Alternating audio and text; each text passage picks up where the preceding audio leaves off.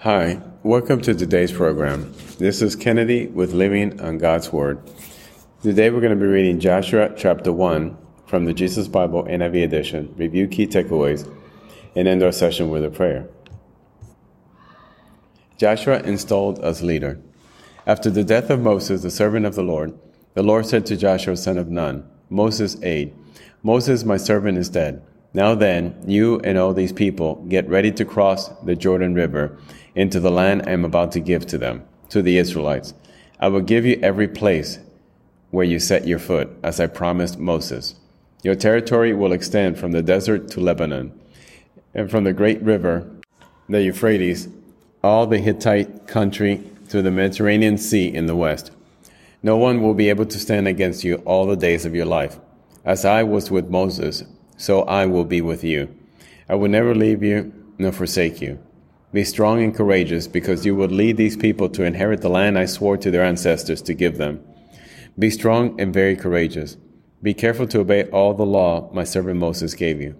Do not turn from it to the right or to the left, that you may be successful wherever you go. Keep this book of the law always on your lips. Meditate on it day and night, so that you may be careful to do everything written in it. Then you will be prosperous and successful. Have I not commanded you? Be strong and courageous.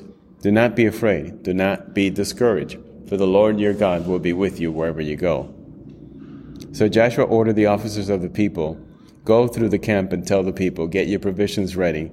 3 days from now, you will cross the Jordan here to go in and take possessions of the land the Lord your God is giving you for your own.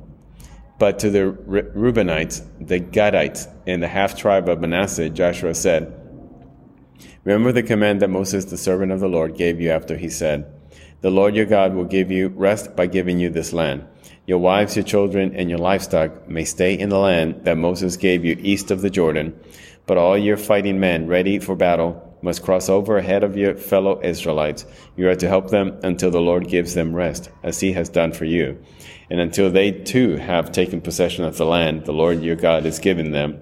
After that you may go back and occupy your own land, which Moses the servant of the Lord gave you east of the Jordan towards the sunrise. Then they answered Joshua, whatever you have commanded us, we will do, and wherever you send us, we will go. Just as we fully obeyed Moses, so we will obey you. Only may the Lord your God be with you, as he was with Moses. Whoever rebels against your word and does not obey it, whatever you may command them, will be put to death. Only be strong and courageous. This is the end of Joshua chapter 1. In Joshua 1, we see very clearly God is talking about courage. Joshua is being asked to have the courage to follow God's command and to cross the Jordan River and take over the promised land that has been promised to him through their ancestors. And we see that Joshua does not hesitate, that he believes that God is faithful, he believes the word of God, and he is totally strengthened and encouraged by this promise in God's word.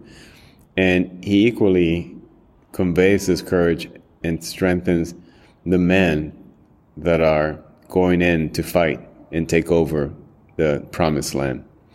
So let us pray. Father God, thank you so much for your word. Thank you for being faithful to us, although we never deserve your faithfulness and your mercy. But Lord, you are so good to us. You're always faithful.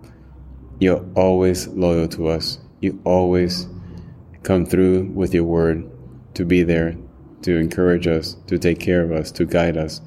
So Father, please continue to send the Holy Spirit to dwell among us, to encourage us, to give us the strength, and that your word is infallible. And if we would trust you and believe in your word, we would want of nothing, and we would have all the courage and strength that we need. We love you, Lord, and we pray in the name of your Son, Jesus. Amen. This concludes today's reading and interpretation of Joshua chapter 1. We hope that you will join us again tomorrow. God bless you. This is Kennedy, your brother in Christ, always.